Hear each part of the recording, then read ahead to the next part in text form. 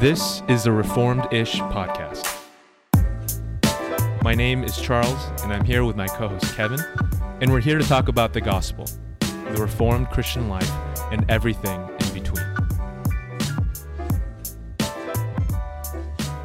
I'd like to start off our time with a little story. It's a story about a coworker of mine that I've gotten to know over the past few months. So I work for a company that has two main offices, one in San Francisco and one in Washington, D.C. And just a few months back, I was in SF for a work meeting where I met this coworker and found out she was a Christian. I mean, how often do you end up, finding someone like that? Almost never. Yeah, and we shared her testimony, how we met the Lord. And since I was there over the weekend, she said, "Hey, come over to my church." And I said, "Oh, that'd be great. I don't know any churches there." Yeah, and I'd like to go. And so I went on Sunday morning. They had 3 services. I went in the one in the very morning. And I would say it was a very new experience. I walk in, it's pitch black, and like disco, like hip hop, like all sorts of music for the first 10 minutes as I'm sitting down in the pew. Wow. Okay. It's pop music? It's pop music. It's pop-y music. Actually, I don't even know if it's pop music, but it sounded like that. The service starts, fog machine, amazing band. Strobe lights. Pitch black, yep, and strobe lights, all of that. And it was a 1-hour service. 40 minutes of it was for praise and worship and different little sort of things in between. And then the last sort of 10, 15 minutes was dedicated for the sermon and then a wrap-up song. Most of it, which was pitch black. So actually when I came out, it was just bright, sunny. My eyes were like, oh, gosh. But it was that kind of an experience. And then, you skip forward maybe another 2 months. She came over to D.C. and had the chance to invite her over to my church, to Capital Baptist Church. And I mean, right off the bat, I knew it was going to be a different experience for her. She walks in. It's not an hour service. It's more like 2.5 hours. Right.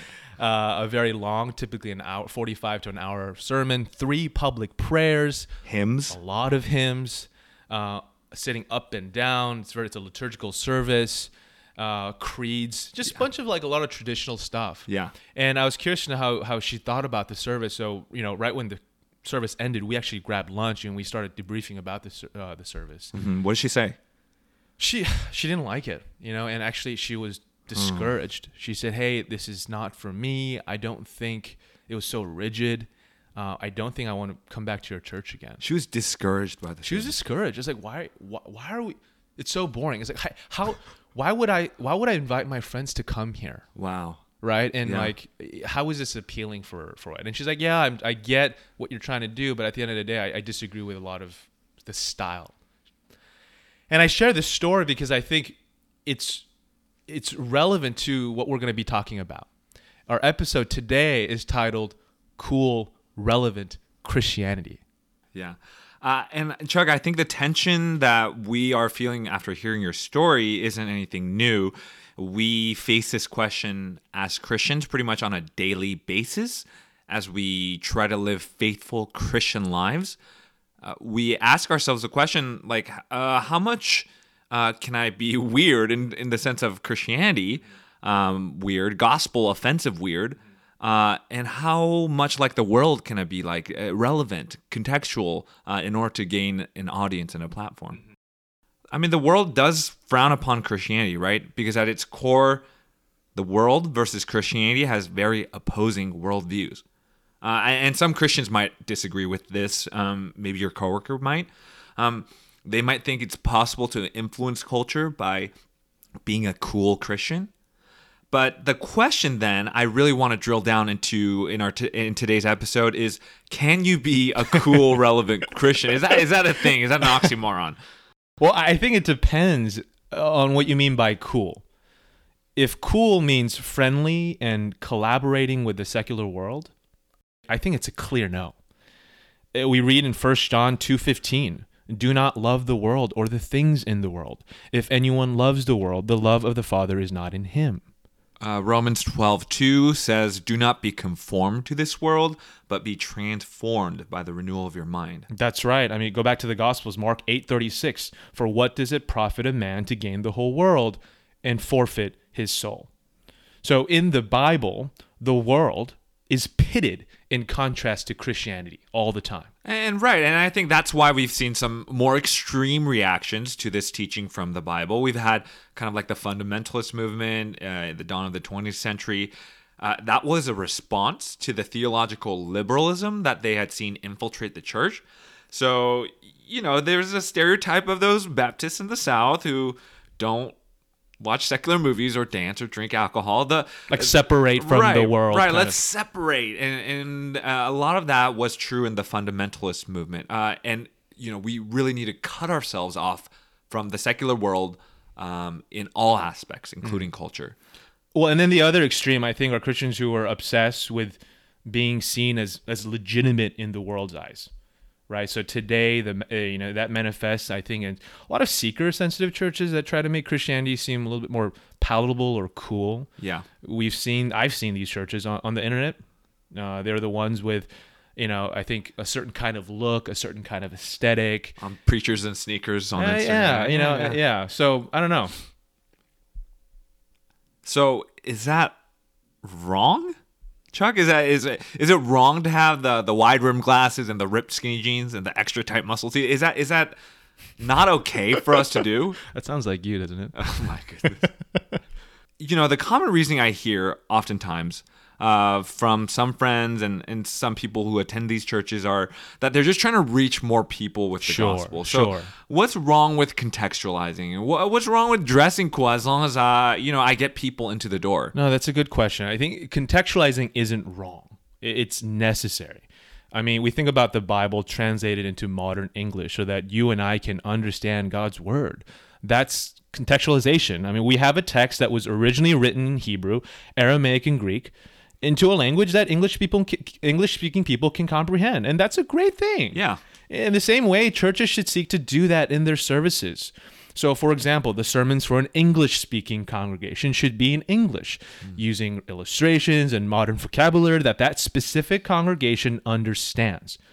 The songs they sing should be in English, not some foreign language, and needs to be simple enough to be sung and comprehended by the people of that church. Now, the problem is when we prioritize contextualization over biblical faithfulness. Okay. Yeah, well, dig a little more into that. What does that mean? Yeah. So reaching more people with the gospel and God's word is great.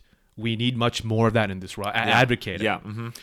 The issue is when you try to make church palatable for unregenerate Christians. So people who aren't saved. Exactly. You know the saying, like, what you win them with is what you win them to. Of course, non-Christians are going to be uncomfortable about long services where you have long prayers and read the Bible.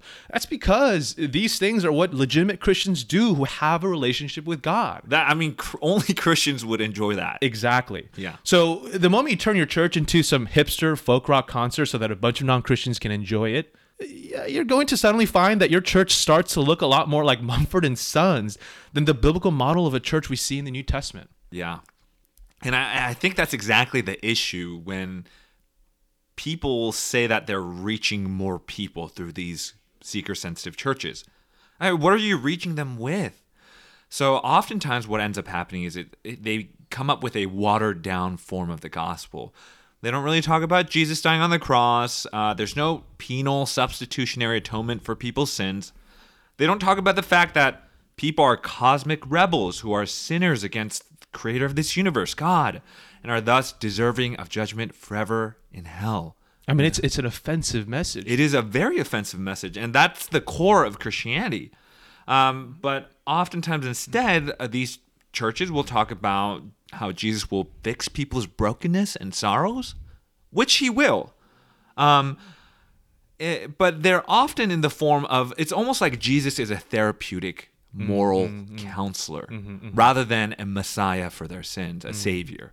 Right? So these watered down, soft pedal gospels end up being not really a gospel at all, not really being good news. They don't really tell how people to find salvation by having faith in Christ alone. So this cool hipster therapeutic counselor version of Christianity turns into a moralistic therapeutic deism, as Christian Smith calls it. And I think we see that all over America today. So, I mean, isn't that just for really seeker-sensitive churches? Isn't it? Because they're in the extreme. So I understand that. But it's just that, right? I mean... Yeah. I think that's But at the same time, I think there are tons of churches in evangelical circles, the circles that we sometimes run in, even in the reformed-ish world, right? That they would say they're faithfully trying to share the gospel, but they really prioritize looking cool and being relevant. They have these big mega churches with shiny buildings, a cafe that serves pour-over coffee, iPads in the pews, or like really, those cool fog machines and laser lights and the beautiful fit people on stage. Why are they trying so hard to be seen as cool? I think that pervades through a lot of churches in America, not just the seeker-sensitive ones. So dig in a little bit more there. So what do you think really are the issues at heart? Well, I think the thing that I often hear is that people want to gain a presence, right? They want to be respected in their community. And those things aren't wrong, right? Mm-hmm. 1 Peter 2:12 calls us to live respectable lives. Peter says to the church there, he says, keep your conduct among the Gentiles honorable, so that when they speak against you as evildoers, they may see your good deeds and glorify God on the day of visitation. So it's good to be a good, credible witness in the community. But it gets wrong when I think first, churches are succumbing to cultural standards of relevance. Right. What you were talking about before, we're prioritizing contextualization over biblical faithfulness. Yeah, and I think a lot of it comes from the fear of man. I mean, no one wants to be considered uncool. No one wants to be persecuted. Yeah, that's not my idea of fun. Yeah, but the Bible tells us that all who desire to live a godly life in Christ Jesus will be persecuted. 2 Timothy 3:12. So I think many churches in the Western world try hard, and it's easy to be tempted actually to try hard. Yeah. To look like the world because they don't want to be looked down upon. Yeah. But we need to remember, even being looked upon by the world is the cross that church must bear to faithfully follow Christ. Yeah. And I think the second thing that's going on is that I think many churches are looking more like the world because they're allowing themselves to be more influenced by the world than by God's word. Now, I assume that many of the leaders of these cool churches have good intentions. Yeah, they're trying to be faithful with what they have. Yeah, I assume and that a lot of these leaders are doing what they're doing because they feel that this is the most faithful way to serve God. Mm-hmm. So I'm not questioning their hearts here. Or their intentions. No, not at all. But we also need to recognize that good intentions are never enough. Instead, we need to be asking ourselves, what does God's word say? What does the Bible teach us about how the churches should worship? So, even more granularly, what types of songs should we be singing? Should we be having lights and fog machines? What kind of dress is appropriate? Can we have flag waving and dancing in the aisles? I love flag waving. If we look carefully, Kevin, God's word gives us a clear biblical pattern to follow. This is what the reformers, John Calvin especially, and the Puritans called the regulative principle of worship. Right. And many of our churches today who would do well to learn from our wise forefathers in our faith. Yeah, and in that sense, they allowed the Bible to regulate the way that they would live out their lives. That's right. And what conduct they would have in the church. That's right. Okay, so I think we're at a point where, most of us, you and I, are on the same page. Hopefully most of our listeners are on the same page. Mm-hmm. We need to think more wisely about how we do church. Mm-hmm. I think that's a good consensus we've come to. It's good not to mimic the standards of the world. But then another question arises, right? Does that mean at this point, then we need to be out there Christian weird, like super weird, like so that, that we can, because we don't want to be like the world. No, not at all. We need to be in the world, but not of the world. And striking that balance is hard. I mean, Kevin, you have a little story, right? Well, I mean, I failed really hard doing that when I first became a Christian. I think I became a really extreme bad example of what not to do when you're first converted. I lost most of my friends from high school and my non-Christian friends from college. As you became a Christian? As I became a Christian, because I was... I was almost like separating myself from them to almost a legalistic way, saying, "Oh no, I can't even like eat with you or hang out with you because you guys are sinners and don't believe in Jesus." And I only wanted to talk to them about the Bible and the gospel. I almost treated them as targets of evangelism rather than people and friends to love on. Yeah, and I mean, look, I think as you were doing that, I think part of it was good. You know, that strangeness you felt, the awkwardness you felt as you were hanging out with your secular friends is good. And actually, I'm actually encouraged by you saying that, because some of it was because you were trying to be holy, and part of it comes with separating yourself from Right, there is a cost yeah. to following Christ. Yeah, yeah. But in an ever secularizing United States, I think we need to recognize Christians will always, to an extent, be very uncool. And to bring our discussion back to where we started, I think we need to recognize the gospel is going to be inherently offensive at its core. And not that you should add offense, kind of like what I did, but we need to really embrace the fact that it's a foreign, alien type of message for non-Christians. Yeah, and it gets even stranger, doesn't it, Kevin? Get this. We believe in a Jewish Messiah who was crucified by his own people. Yeah. Jesus, the Son of God, came into this world as both God and man to take on the sins of his own people. I mean, you can't make this up. To be a substitute for the punishment that we deserved as sinners. And then 3 days later, as a sign, a miracle to show that he was indeed the Messiah. He was resurrected from the dead. I mean, talk about a stumbling block. I mean, amen. What a glorious message, but often how ridiculous that sounds for a non-Christian. I look back at my own time when I was an atheist or some kind of agnostic, how ridiculous I thought that these stupid, backwards Christians could be so superstitious. I thought it was so ridiculous that they believed in a literal bodily resurrection. But what always seemed to bother me, though, in the back of my mind was how the disciples, as I was reading the Bible, because I was challenged to by my non-Christian friends, by my Christian friends, Dave. Yeah. How these disciples who were so quick to abandon Jesus when it came first time for the cross, could suddenly then regroup together in boldness and then go on to die and be persecuted for some religion that they had probably made up. That's what I was thinking in my head. That's right. That didn't make sense to me. Like, if the resurrection must have happened For them to do that. Who would give up their own life to die for some stupid story or myth that they had made up about a fake Messiah? Okay, so now we're going to the part of the episode, Chuck, where we're going to be a little bit more polemical. I'm going to spice it up a little bit. This might be a little controversial. Step it up a level. Chuck, what do you feel about churches like Hillsong and Bethel? Calling them out by name. Yeah, I like a lot of their songs. And if we're being honest, their songs often have way better theology than their teaching. There are tons of Hillsong songs and some Bethel ones that I'm more than happy to sing at church because of how Christ-centered and biblically grounded they are. But the teaching's not good, Chuck. I mean, the preaching. No, you're right. And we can address that in a separate episode. But the problem I want to address now is that what they're doing is packaging Christianity to be essentially attractive to worldly people. Even though some of their songs are good? Even though some of their songs are good. So, for example, the pastor of Hillsong New York, Carl Lentz, is often up on stage wearing $10,000 outfits. Yeah. Consisting of Gucci shirts, distressed Fear of God jeans, and some rare Yeezys. And how do you know those brands? I mean, I did research. I don't have them. And they're constantly boasting on social media about who they know: Justin Bieber, Selena Gomez, Kevin Durant, and other celebs who come to their church. And I think part of what that's doing is these churches are what they're doing is actually hindering Christianity than promoting it.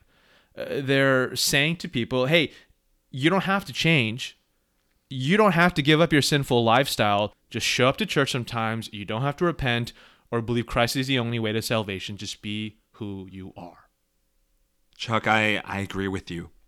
They're preaching Christianity without the cross. We're nearing the end of our time here, so I want to close on this. We're thankful that Christ in many ways was not cool. He did not seek relevance. He didn't succumb to social norms. He did not seek the approval of man, but instead sought the approval of God the Father. He did not pursue comfort, but went towards the cross.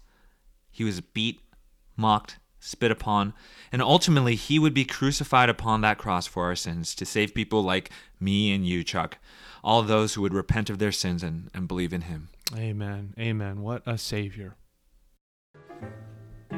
Thank you all so much for joining us for episode number 1 on relevant, cool Christianity. We hope that it was helpful for you and that it stirs up some good thoughts and discussion as you go forward throughout the week.